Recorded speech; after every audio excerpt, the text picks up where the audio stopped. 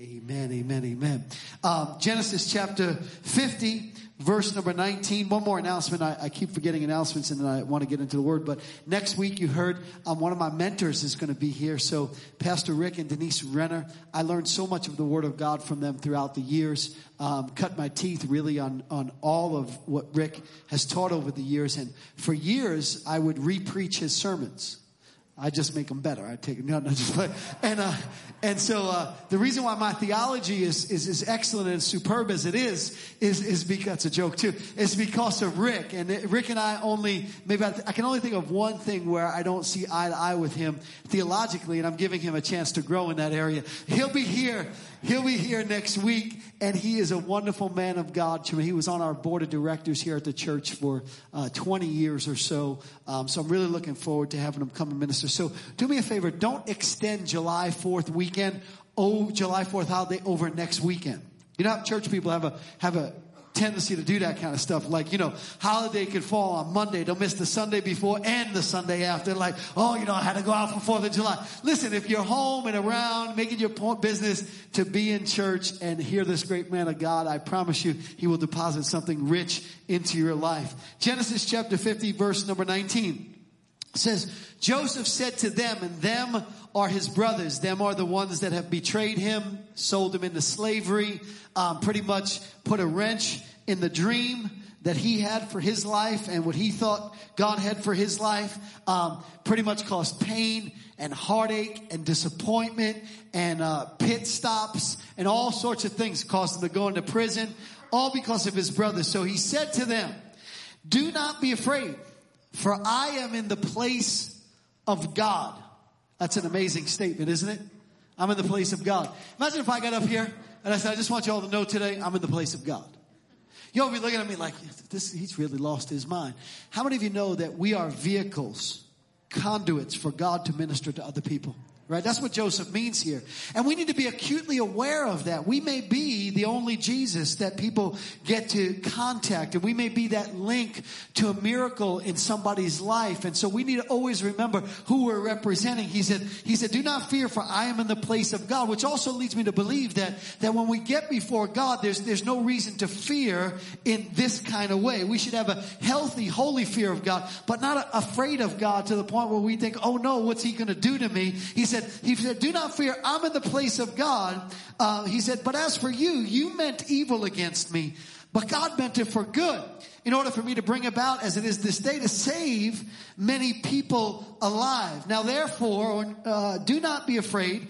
I will provide for you and your little ones. And he comforted them and spoke kindly to them. Today we are continuing in our series, Good Father. Our objective has been to raise your expectation and awareness of the goodness of God. Because the enemy of our soul, we've been learning this, has two plans. The first one is to convince us that there is no God. But if he loses that battle, his next plan is to try to convince us that God is not good. Because whether we believe God doesn't exist or that God isn't good, our relationship with God gets shipwrecked and our faith gets ruined. And so we've been endeavoring to counteract that lie with the truth of the fact that God is good. And we've been looking at scriptures like Psalm says, give thanks to the Lord, for he is good. Another scripture that says, I'm confident of this, that I will see the goodness of the Lord in the land of the living. And one of the greatest stories in the Bible about the goodness of God is the story of Joseph. And so today what I want to talk to you about is the big subject matter, seeing that God is good when life is hard. Seeing that God is good when life is hard. And I want us to look at this message that I'm calling today, Good Eyes. Good Eyes. Let's pray. Father, in the name of Jesus, would you minister by your grace and by the power of your Holy Spirit to each and every person? Would you encourage each and every one? Help somebody today. Help them to be matured and groomed into the image of your dear Son, Jesus. It's in his name that we pray. And everybody said, you may be seated. As many of you know, I love baseball. Matter of fact, a couple of weeks ago, I was at the Yankee Astro game and Old Timers Day. It was a great day.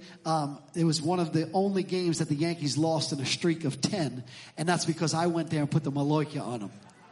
And it was always a good, everybody was looking at it as a bad day because the Yankees lost. I thought it was a great day. It was a wonderful thing. Got to eat good food, see the Yankees lose. Anyway, I love baseball. I've coached baseball for years. I don't do it anymore, but I coached for about 12 years or so, maybe even 14 years. And one of the things that always I got a chuckle at was how the kids would get up at some point in the game and get on the dugout fence.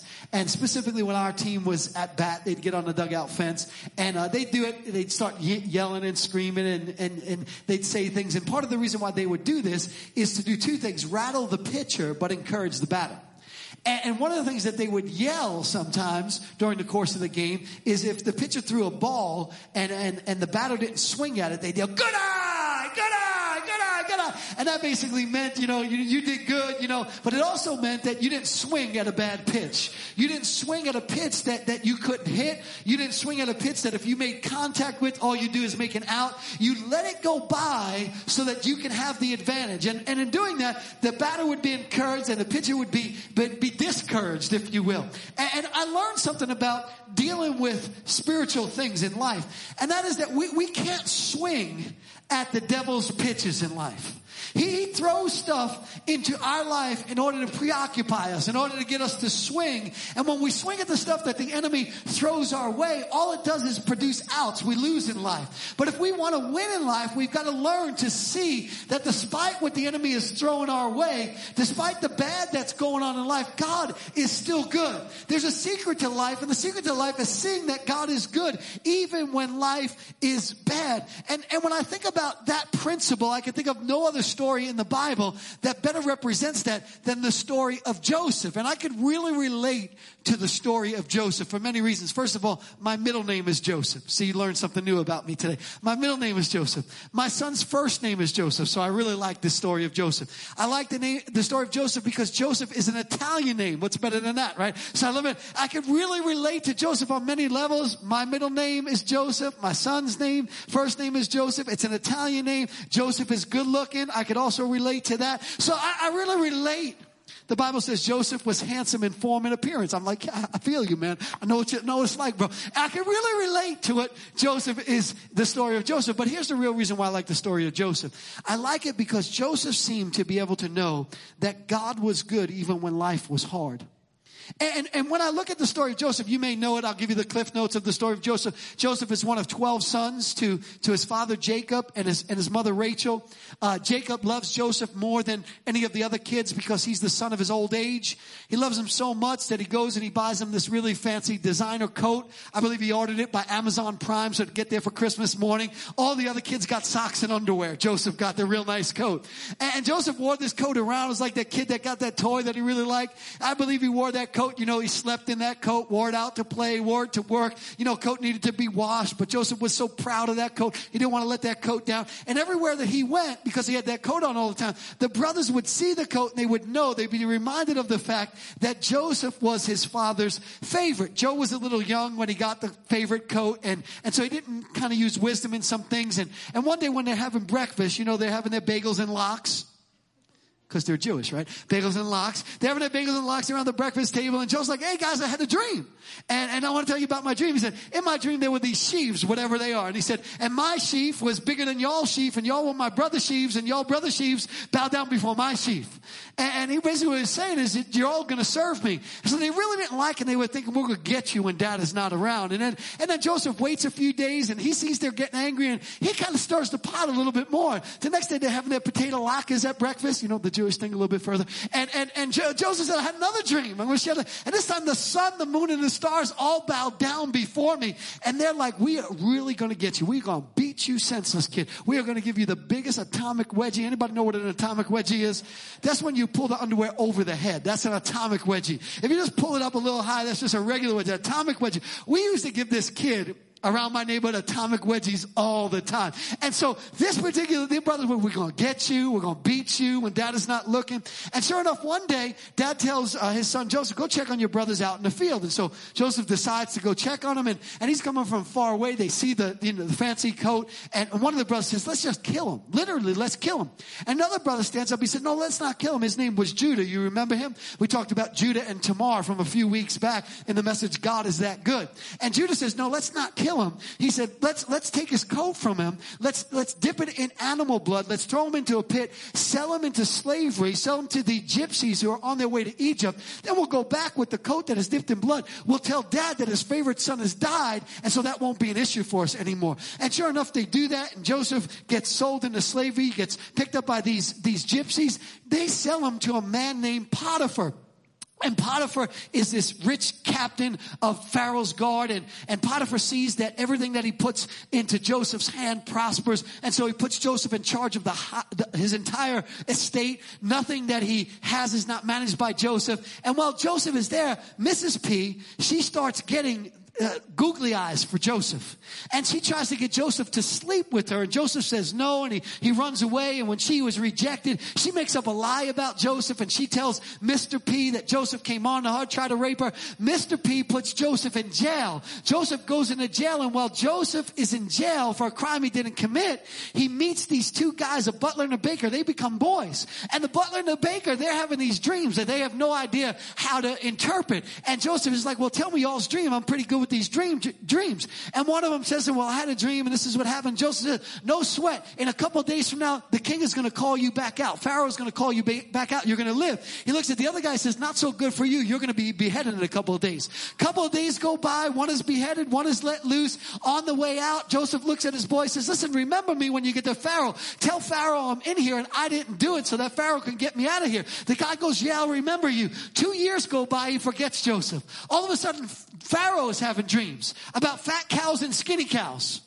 I have dreams about skinny cow. It's a cheese. And anyway, he's having dreams about fat cows and skinny cows. And he doesn't understand it. None of the magicians in all of the land understand it. And so the guy who was in prison with Joseph, I think it was the butler. I always forget whether it was the butler or the baker, but I think it was the butler. The butler says, hey, there's a guy that I met in prison and he interprets dreams. And so Pharaoh says, go get him. He orders him to come. So they shave him and shine him. And Joseph is walking out of prison like an Egyptian. Walking like an Egyptian. Get it? Anyway, so see, y'all are slow today. And so he's walking out of prison and he goes to Pharaoh and he says, tell me your dream. And Pharaoh tells him the dream. Fat cow, skinny cow, 7 years. He says, that's easy. 7 years of plenty and harvest. He said 7 years of famine. During the 7 years of plenty, what I need you to do is to save all your food so that during the 7 years of lean years, you'll have plenty of food for you. And everybody in the region will come from all around to get food from you. And Egypt will be the most powerful nation on all the earth. And the Pharaoh looks at Joseph. He says, I like you, kid. You're no average Joe. It's another joke. You gotta stay with me, right? And he puts him in charge. He puts a ring on his finger. He says, only in terms of my title will I be greater than you. Everything in Egypt will go through you. And so Joseph is now in charge. He's in the palace. Sure enough, his brothers who sold him into slavery, who beat him up, who told his father he was dead, are told by their dad to go to Egypt to meet this guy who's in charge of the food. Well, they don't know it's Joseph because they come before Joseph, and Joseph looks like an Egyptian. He's got makeup on and everything like that. And Joseph messes with him a little bit. He's like, you all have a brother named Benjamin. Bring your brother Benjamin to me. And they think that he's going to kill Benjamin. You know, unless you bring Benjamin to us, you ain't getting no food. And then he puts some cups and some coins in their bag, make it look like they stole stuff. And after he's done messing with them a little bit, he says to them, don't worry, I'm Joseph. And they're like, you're not Joseph. You don't look nothing like Joseph. And he takes off his makeup and he shows them his circumcision. It's in the Bible, by the way. That's not a joke. That's the fact. And he's like, yes, the Egyptians don't do this. And they're like, oh, yeah, you really are Joseph. And now they think Joseph is going to get him back. And like, they're shaking in his boots. And all of a sudden, Joseph looks at them and he says, don't you worry. What you meant for evil, God meant for good to save us all. I'm not going to hurt you. I'm not going to pay you back. What I'm going to do is I'm going to bless you. I'm going to give you land. I'm going to give you houses. Go get dad. He's got grandkids to meet. Go bring your wives. They've got nieces and nephews to meet. He says, God is good. Life is good. And I love it when a dream comes together. That's the story of Joseph, right? Now, when I look at the story of Joseph, one of the things that is interesting is that we have the benefit of seeing the end of the story. And so for us, that's a great story. I love that story. Yeah, wonderful, wonderful. Put yourself in Joseph's shoes. Joseph didn't know that being betrayed was going to turn out to being blessed. Joseph didn't know that when he was thrown into a pit, that was his ticket to promotion. Joseph didn't know that when he got put in prison and accused of a crime that he didn't commit and was there unfairly and unjustly. That was going to be his connection to the palace. That was going to be his connecting point to the dream that God had given him that everybody hated him for. Joseph didn't know that all of his pain, all of his sorrow, all of what he was going through was going to have a happy ending because he didn't have the benefit of the end of the story. And although this is not my point, I want to encourage somebody who might be going through, don't lose faith in the end of the story. What happens to us so many times in life is we stop, at a chapter, or we stop at a point in the story where there's drama and where there's tension and when there's down times and when life is hard, and we conclude that it's always going to be that way and it's never going to be good. But this is what we're talking about today. How do we know that God is good? How do we have the good eyes to see that God is good even when life is hard? Joseph didn't know, but Joseph made it through. And when Joseph made it through it, I asked myself the question, how did he do it? And I would believe it was because Joseph had the ability to see that God was good, even when life was hard. He understood what we started to look at last week, what we're picking up on this week, where we talked about when Elijah prayed for his servant, Lord, open his eyes that he might see that there's more for us than there is against us. This is an edge in life. This is a key to life. Joseph was able to ascertain in the middle of the difficulties of life that even though life was hard, God was good. Even though life's hardness is sometimes great, God's goodness is always greater, right? Joseph was able to ascertain these things. And when I look at Joseph, I want to ask him the question, how did you do it? Right? Because the eyes are really the key. Matter of fact, look at Luke chapter 11, verse number 3 to begin with. It says, the eye is the lamp of your body. When your eye is clear, spiritually perceptive, and focused on God, your whole body is also full of life, benefiting from God's precepts. But when it is bad or spiritually blind, your body is also full of darkness and devoid of God's word. And so what is the verse telling us? It's telling us that our eyes are the key to our experience. We've heard it before. Your eyes are the window to the soul, right? And we kind of think that you can look through somebody's eyes and see their soul. That's not what that really means. It means that whatever enters into your eyes affects your soul. Your eyes are the key to your spiritual well-being. You have to have good eyes. Good eyes are the ability to see that God is good even when life is hard. Joseph, how did you do it? And Joseph did it a couple of ways. Good eyes, number one on your outline, require choosing. Joseph was faced with the same choice that you and I are faced with as we journey through life. I want you to look at this with me. Genesis chapter 39, verse number 1. Now Joseph had been taken down to Egypt, and Potiphar, an officer of Pharaoh, captain of the guard, an Egyptian, bought him from the Ishmaelites who had taken him down there. And the Lord was with Joseph. Wait a second. He's in slavery, but the Lord is with him. How many's ever, had the devil lie to you and made you believe that just because you're going through something difficult, God's not with you? It's almost like we judge the presence and the absence of God by the circumstances surrounding us. The thing I know about God is with us always. And lo, I will be with you always, even until the ends of the earth. And you need to remember that, because as you're walking through the valley of the shadow of death, you can fear no evil if you know that God is with you, that his rod and his shield is with you, that he surrounds you, that he prepares a table for you in the presence of your enemy. But if you don't know God is with you, then you're afraid. But I learned that God walks through fires with us, that God sleeps in lions' dens with us, that God goes to hell with us, that God goes wherever we go and follows us wherever we go, because God loves us that much. And so sometimes we think because God is absent because we're going through a difficult time, but God was with Joseph. And he was successful. And he was in the house of his master, the Egyptian. And his master saw that the Lord was with him, and that the Lord made all that he did to prosper in his hand. So Joseph found favor in his sight and served him. You know what I'm thinking? And this isn't in my notes, but I'm thinking this. As God is kind of laying out this journey, he gives him the dream. And Joseph probably thinks, okay, it's going to go from dream to palace in one step. And I'm thinking God is probably thinking, hey, Joseph, on your way there, can I use you a little bit? On your way to the palace, can I use you to minister to a man who thinks he's all that in a bag of chips? Can I drop you by a house where a marriage is in disrepair?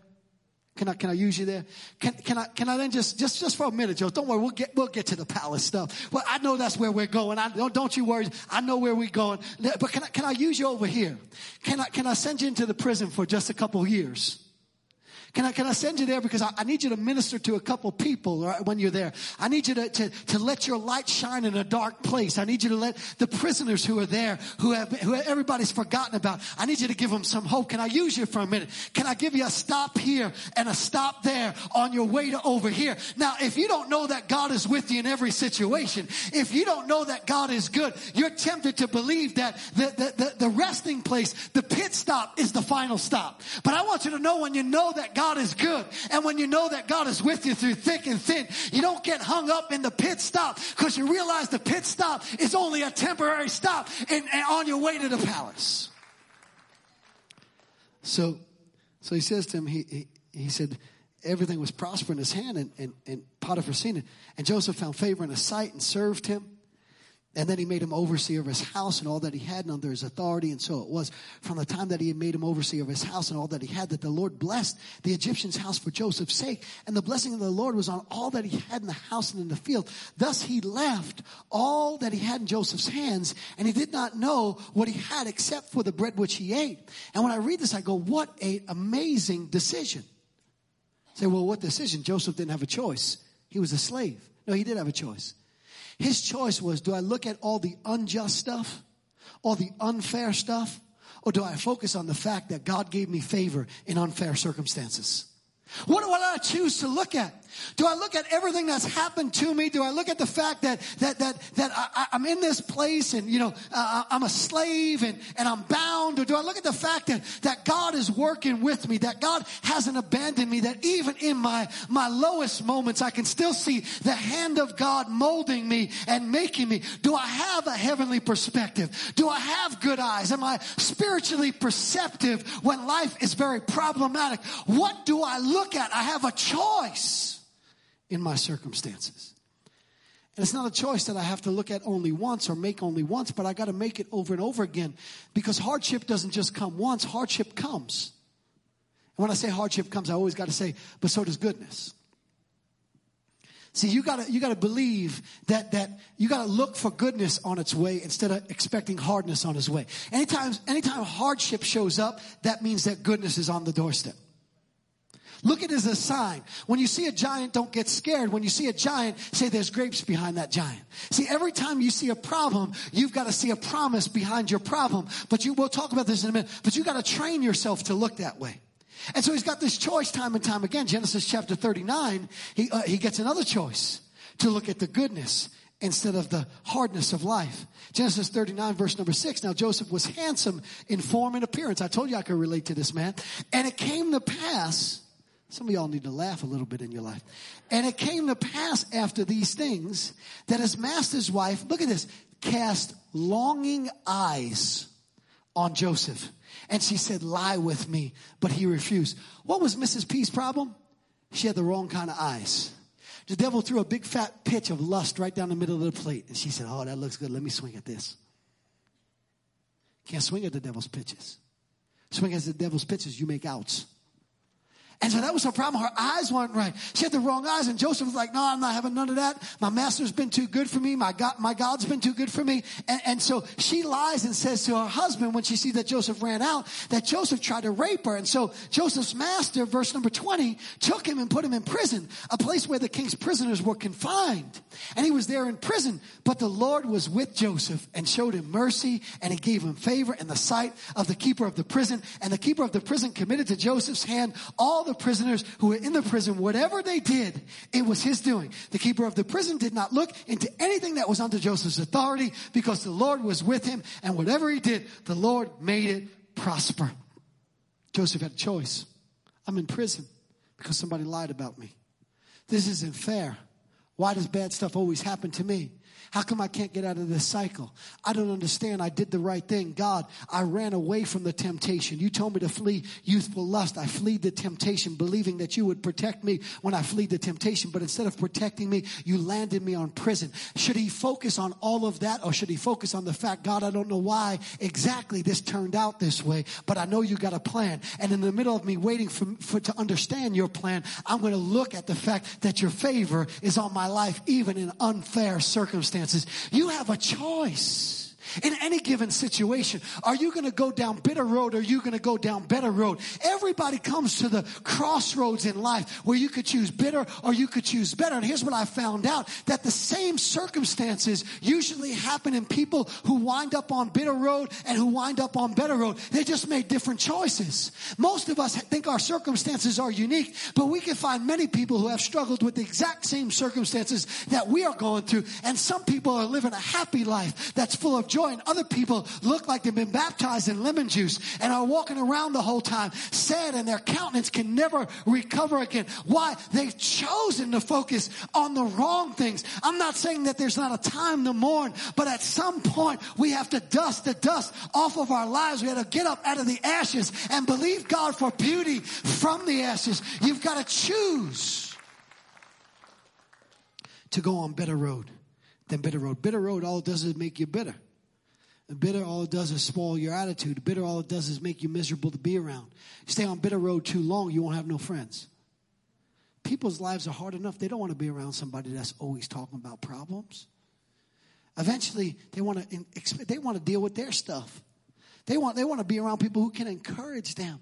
Have an encouraging word on your lips. And so he made this choice to choose to have good eyes. I think it was Robert Frost in his famous poem, The Road Less Taken, who said, 2 roads diverged in a wood, and I took the one less traveled by, and that has made all the difference. It's hard to choose better roads sometimes, but it makes all the difference. In order to have good eyes, you got to choose. Second thing you got to do to have good eyes is you've got to train. Good eyes require training. Have you ever noticed them annoying Google ads that pop up when you're searching? You're like, what? I didn't put that in the search. How did that? Would you put that in the search 3 weeks ago or 4 weeks ago? And they had a bot that followed you. A bot that was looking at what you were looking at. And that bot that was looking at what you were looking at decided to record it in its memory. So that way when you were scrolling for scores for baseball games, all of a sudden an ad for tires came up. And you were like, how in the world did they, what tires? Where'd that come from? See, what was happening is Google was saving in its memory what you had looked at a prior time so it could bring it up and bring it to your attention again. Here's what I learned about us. I learned that we work the same way Google works, except at a more advanced level. That we have what's called a reticular activating system. A reticular activating system. And this is basically how your brain records what you look at, and it brings it to your attention again because it thinks you want to look at it again. And so whatever you give, and it works with your eyes, whatever you give your eyes to, your brain takes a mental note of, and then all of a sudden your brain will bring it up to you. And that's why, for instance, thoughts you think come out of nowhere. You're like, I don't understand why that thought's coming back. But you were focusing on that. You were looking at that thing a couple of days ago. And let me give you a practical example of how this thing works, this reticular activating system. Anybody ever played the game Punch Buggy? Punch Buggy? Come on, man. Y'all don't know what Punch Buggy is? It's a game you play when you look for all the VW bugs on the road. Punch Buggy, right? And you'd be on the school bus, and everybody would just be chilling out, and then one of your friends would go, Punch Buggy yellow, and punch you right in the arm, right? And now the game was on. And everybody started looking at Punch Buggies and be like, Punch Buggy green and Punch Buggy red, and everybody be punching each other. And all of a sudden, all of these VW bugs, which were there the whole time, all of a sudden everybody starts noticing them because you told your brain to look for VW bugs, and because you told your brain what to look for, your brain starts bringing before your eyes what it expects and thinks you want to see. It's training. You got to tell your brain what to look for. Here's the beauty. Ann Dillard said this. She said, unless I call my attention to what passes before my eyes, I won't see it. Unless I call my attention to what passes before my eyes, I won't see it. Two people can be married. They can be talking about everything that's wrong with one another. You know what I like to do? Make a list of everything that's right with one another. Read over that list 4, 5, 6 times a day. Why? You're going to tell your eyes what to look for. All of a sudden, you're not going to see it. They do this and they do that and they do this and they do that. All of a sudden, you're going to see, oh, they really do this well. And I really love this about them and that about them. What gives? You got to train your eyes on what to look for. You got to call your attention to what you want to see. And we looked at this. Here's the great thing about this training that is involved in us being able to see that God is good even when life is hard, is we control what we see. We looked about this a couple weeks ago in the series Stay Woke. You remember that? Romans chapter 12, verse number 2. Here's what the scripture says. It says, be not conformed to this world, but be ye transformed by the renewing or the reprogramming or the rewiring of your mind, that you may prove or experience it. What is that good, acceptable, and perfect will of God? What's it saying? It's saying that you train your mind, you control that, and when you train your mind tells your eyes what to see. You train your mind and your mind tells your eyes what to see. How do you train your mind? You train your mind in two ways. You train your mind, first of all, through the right kind of talk. Talk good about yourself. Now, I was half playing when I said I could relate to Joseph because he's so good looking, right? Because the Bible said that, even though kind of true, but I was kind of playing around about it, right? And y'all think, but here's the thing you need to know. Talk good about yourself. Even if you ugly, look in the mirror and say, I'm so good looking, I get better looking every day. That's so good. Remember Joe Namath, that's what Joe Namath ain't a handsome man. I know what he thought he was. His nose is like, he living up like this, like a 2-car garage, right? Sorry, Joe. But he thinks he's handsome, but he convinced himself. Talk good about yourself, right? Tell yourself good things about you. Why? It's important because you're training your eyes what to see. You're training your brain, and your brain is telling your eyes what to see. So instead of seeing everything that's wrong with you and winding up depressed and winding up not being able to accomplish, when you train your mind to tell your eyes what to see and you start talking good about yourself, all of a sudden you start seeing the value in you. And when you start seeing the value in you, you please God. I don't know where we got this idea that God likes it when we belittle ourselves. Who told you? It's not humility, it's stupidity. You're fearfully and wonderfully made. You're God's masterpiece. Imagine I put a work of art up here, right? And I said, man, I made this. And then y'all said, that's ugly, Pastor. It's the worst piece of art I ever seen. I know why you call that a piece of art. It's a piece of junk to me. It's going to make me feel bad, ain't it? God goes like this with you. Look at this masterpiece that I made right here. We go, oh, I can't ever do that. I'm not good at that. I stink at that. I'm bad at that. You know what God is like? What's wrong with you? I made you. You're a masterpiece, right? Talk good about yourself. You train your brain to tell your eyes what to look for when you talk good about you. Talk good about your surroundings. Talk good about the outcomes. Talk good about your future. Talk good about everything. Why? Because you train your eyes what to see, and what you see is what you be. What you see is what you be. Your eyes will lead you to your experience in life. The eyes are the window to the soul. If the eye is good, the whole body, the whole experience is good. Not only talk good about that, talk good about the people around you. Talk good about everything. Just talk good. That's why gossip is one of the things the Lord hates. 7 things the Lord hates, right? One of them is gossip. Why? Because it's talking bad. God doesn't like talking bad. God said when the children of Israel came back from the promised land and they talked bad about the promised land, God said that's an evil report. Not that it's just not bad, it's downright evil. Talk good. Because when you talk right, you're training your brain to tell your eyes what to look for. But don't just talk right to you, talk right to God. Talk right to God. Look at the scripture with me. Ephesians chapter 1 says, Paul is praying. He says that the eyes of your understanding would be enlightened, that you may know what is the hope of your calling, what is the riches of the glory of the inheritance in the saints, and what is the exceeding greatness of his power to usward who believe. What does Paul say? He said, the reason why some of us aren't getting what we should get is because we haven't been enlightened yet. Our spiritual eyes haven't been opened to how great God's power for us is. How much God's power is working on our behalf. How many good things God wants to do for us. And because our eyes are shut to that, we are not experiencing what we should be experiencing. But if we will pray for enlightenment, if we will talk to God, and what is enlightenment? It's when you become aware aware, when your eyes become open to something that other people see, may have even been trying to tell you about, but all of a sudden the penny drops for you, and there is no substitute when the penny drops for you. You cannot live off of my revelation. You got to get your own revelation. It's got to hit your heart in order for it to make a difference in your life. Talk to God about it. When you do, you train your mind. When you train your mind, your eyes look for the right things. Your reticular activating system all of a sudden starts bringing things to your remembrance or bringing things to your sight that it thinks you want to see. And so you could be at a Yankee game like I was at a couple weeks ago, and the Yankees had won 9 out of 10. But the one game they lost is the game that I was at because I put the Mallorca on them. And everybody in the stands thought it was a bad day. But I said, this is a good day. I saw it differently than everybody else. Your mind will let you see things the way you want to see stuff. By the way, there's no such thing as the Maloika. I'm just playing around, okay? Number 3, if you're going to have good eyes, your eyes require protecting.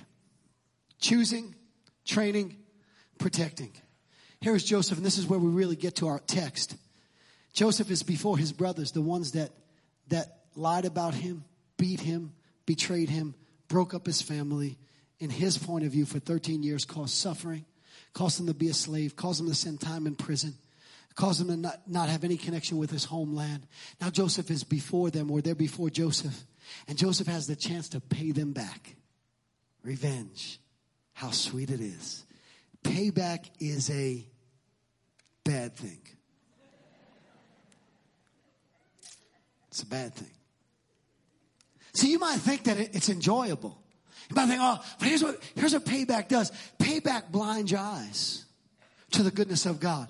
Payback, taking vengeance on somebody else. Unforgiveness, somebody said, it's like drinking poison and expecting the other person to die. What it does is it blinds you from the goodness that God wants to show you in your life. And so Joseph doesn't pay back. Joseph pulls back. And instead of paying back, Joseph just puts all these blessings on them. He says, go home and get dad, and he's got grandkids to meet, and go home and get your wives, and they got nieces and nephews to meet. I'm going to give you land. I'm going to give you houses. I'm going to give you food. I'm going to give you prosperity. I'm going to take care of you. What was Joseph doing? He was not only blessing his family, but he was protecting his eyes. Your eyes need protection. You can't let what the devil throws your way to get all up in your eyes. It'll blur your outlook on life. It'll make you miserable. It'll eat at you on the inside. You need to protect your eyes in order to have good eyes. Joseph said, do not fear. What you meant for evil, God meant for good. I remember a lady in our church years ago. I had just gone through a terrible situation. It became public. And, she felt for me. The church was very compassionate. And she was going through a really difficult time. And both of our difficult times were the result of what somebody else did. There are different kinds of difficult times, right? There are difficult times which we have no answers to. Let's face that, right? We can't pinpoint it. We don't know. It's life. It's part of what happens. There are difficult times that we create by wrong choices, right? And then there are difficult times where somebody else does something to us and we pay for it. And those are the real difficult times because you can blame somebody. Because you and I, we don't like to blame us. But if we can blame somebody else, we're good at that. We're like, yeah, your fault. Your fault, like a narc, right? That's your fault. They did it. It wasn't me. Yeah, right? Type of thing. And so once we were going through this difficult time, and I had kind of, gotten past it and worked through a lot of the processes and things like that. And she said, Pastor, are you ever going to be able to trust anybody again? How can you do that after what happened to you? And she was asking me in relation to how she was feeling. And I said, let me share with you what God told me. God told me not to let what they did to me change who he made me to be.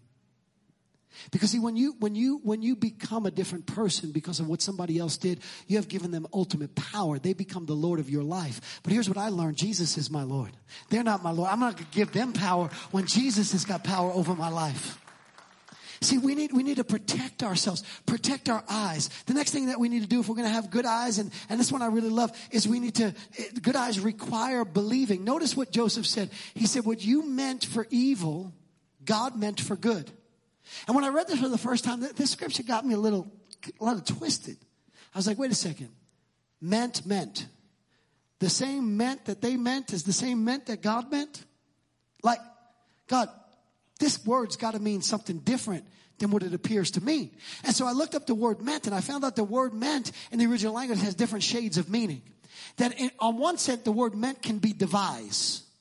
And this is what I believe the first meant in Joseph's statement should be translated as. What you devised against me. What you devised to hurt me. What you devised to destroy me. What you devised to steal from me. What you devised that you thought was going to take me out. This is what you did. You devised this. But then I found out that devise can also mean to weave. And so I found out that what the scripture really means and how it should really be interpreted is what you devised against me, God has weaved together for me. What you devised to hurt me, God has weaved together to help me. What you devised to take me out, God has weaved together to take me over. And here's what I heard God say to me. God said, you need to be believing that I'm weaving. Believing that I'm weaving. Believing that I'm weaving healing from hurt. Believe that I'm weaving blessing from brokenness. Believe that I'm weaving prosperity through poverty. Believe that I'm weaving a miracle through a mess. Believe that I'm weaving power through pain. I'm not swinging at a devil's pitch because I know whatever the devil sends my way, I'm believing that God is weaving. Everything is working together for my good. Everything. Matter of fact, this is one of the promises in the Word of God. Romans 8:28, and we know that God works all things together for the good for those that love him and are called according to his purpose. Now, if you don't like my believing that he's weaving, that's why you rhyming. That's like corny. So you remember it. But I got another one for you. If you don't like believing that he's weaving, you got to believe that he's taking, baking, and making. Kicked it up a notch. That's a 3-level rhyme right there. The other one was a 2-level rhyme. This one's even more intense. You got to believe that he's taking, baking, and making. See, here's what I found out about life. I found out life is a lot like bacon. Not B-A-C-O-N. My Brooklyn's getting on me right now. But B-A-K-I-N-G. Baking. Proper English. I said bacon. Made you think I was talking about ham and eggs and bacon, right? But I found out life is a lot like baking. It's so hard to talk right, isn't it? Especially if you're from Brooklyn. I mean, you just get all screwed up all the time, right? I found out that you know, when you bake stuff, all the ingredients, with the exception of maybe one, is nasty by itself. Anybody ever have a hankering for some flour? You ever, I'm going to go home and get me some flour, man. Get me a spoon and give me some flour. You see the guy at the ball game recently with the mayonnaise jug? Did y'all see that on ESPN? The guy was at a ball game sitting in the hot sun with a 5-gallon jar of mayonnaise and a spoon and just eating it right out of, oh man, that's nasty. But here's what I found out about bacon. Is that sometimes you got to put some nasty things in flour, man. I'm going to start with that. I'm going to have to trust this recipe right here. I don't know how that is going to come out tasting good. And then the thing says, and get you some baking powder. Anybody ever taste this all by itself? It's bitter nasty. How many know some things that come into your life are bitter nasty? Some things that you come into your life, man, you're like, that is the most awful thing that I can ever experience. But you know what? What happens is that goes into the bowl as well. And then even though this has the appearance of good, chocolate, cocoa, and you look at this stuff. And you're like, man, this looks like it's going to taste good. It's cocoa, but it's unsweetened cocoa. And then you taste it, you go, that's nasty too. Because I don't even know, sometimes the devil will bring some stuff into your life that at first looks like it's going to be good, but after it's nasty. I mean, know what happens with that? It goes into the bacon. And then you rushing home after a hot day, working out there. You say, give me some of that oil. Oil by itself is nasty, but you need that oil to go in there. And how about this? Some of you like to put this on your food, but too much of it is nasty. And all by itself, I mean, salt by itself, you know, just imagine, I hope this cap is closed. I mean, you know, them crazy people with them drinks, they put salt all up on a cup and they're like, That's the devil tricking you into thinking something tastes good. It's nasty. But that goes in there. Butter. Yeah, you got some Italian bread? That's on time right there, right? But I mean, anybody's nasty. But that goes in there, right? I mean, I like eating these. Scramble them up, put some mozzarella in there. Anybody ever just crack one right into your mouth and swallow like Rocky style? That's nasty. Goes right in there. Here's what I found out is that when I look at that, my mind cannot compute how when this stuff that I take from the pantry and put in the bowl in order to mix it and bake it can come out something different and something good. I don't understand it. Here's what God says. God says, I want you to give me all of the stuff. I'll take all the nasty stuff that comes into your life. Here's what I'll do with it. I will start baking all of the nasty stuff in your life. I'll start taking it. I'll start baking it. And then what I'll do is I'll put all this stuff into my heavenly design, and it's going to come out looking like that. And I'm like, how did that come from that? I have no idea. It doesn't even look nothing like that. And my mind cannot fathom that. But this stuff right here is good. Come on, somebody help me out with this. Who's helping me out? Melissa, come pass out some of this goodness right now. Here you go. I want you to taste and see that the Lord is good, right? You need to taste and see it for yourself. Now listen. It requires believing. But the last thing that I want to share with you, and I think it's the most important thing, good eyes requires remembering. So remembering what? Remembering Jesus. See, Pastor, what does the story of Joseph have anything to do with Jesus? Everything. The story of Joseph is the story of Jesus. See, we look at the Old Testament stories and we think that they're these individual stories. But the whole purpose of the Old Testament is to foreshadow and tell us the story of Jesus before Jesus arrived. And so when we read the story of Joseph, we find out that the similarities between him and Jesus are endless. There's like 186 of them, I'm told. I should have said I studied them all out, found 186. Somebody told me there's 186. Joseph was sent by his father to his brothers. Jesus was sent by his father to the lost sheep of the house of Israel. Joseph's brothers rejected him in his dream. Jesus' people rejected him in his dream or his mission. Joseph's coat was stripped from him by his brothers. Jesus' coat was stripped from him by his crucifiers. Joseph was put in a pit to die. Jesus was hung on a cross to die. Joseph was sold into slavery. Jesus was sold for 30 pieces of silver. Joseph was a servant to a man named Potiphar. Jesus, the Son of God, came to be a servant of all. Joseph was tempted by Potiphar's wife and didn't give in. Jesus was tempted by the devil in the wilderness and didn't give in. Joseph was unjustly accused of a rape, a crime by Potiphar's wife that he didn't commit and was thrown into prison. Jesus was unjustly accused of a crime he didn't commit and was thrown on a cross. Joseph was numbered with two transgressions while he was in jail, a butler and a baker. One made it out and lived, the other didn't make it out and died. Jesus was numbered with two transgressors on the cross. One accepted him and lived, the other rejected him and died. Joseph was raised out of a pit, was delivered from prison, and was crowned in a palace. Jesus was raised from the dead, delivered from the prison of hell, and crowned King of Kings and Lord of Lords. The story of Joseph is the story of Jesus. Why does this matter? Well, Romans 8:28 says, and we know that God works all things together for the good for those that love him and are called according to his purpose.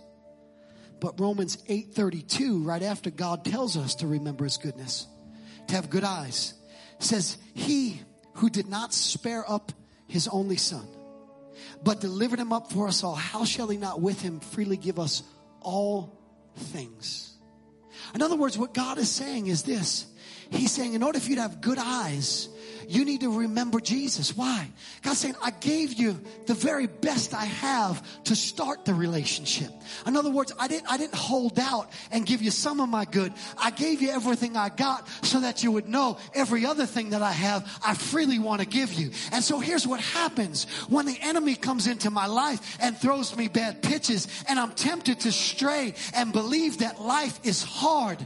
I remember Jesus and I think, but God is good. When stuff comes my way and my eyes get weary and I start getting tired, I remember Jesus, and instead of saying life is hard, I say God is good. When circumstances surprise me and I'm tempted to retreat, I remember Jesus, and instead of saying life is hard, I say God is good. Every time I remember Jesus, I can't help but remember God is good, because if God gave me Jesus, how shall he not with him freely give me everything else? How shall he not turn every situation around? Remember Jesus. Jesus, he's your ticket to good eyes. When life is hard, remember God is good because of Jesus. Would you stand to your feet?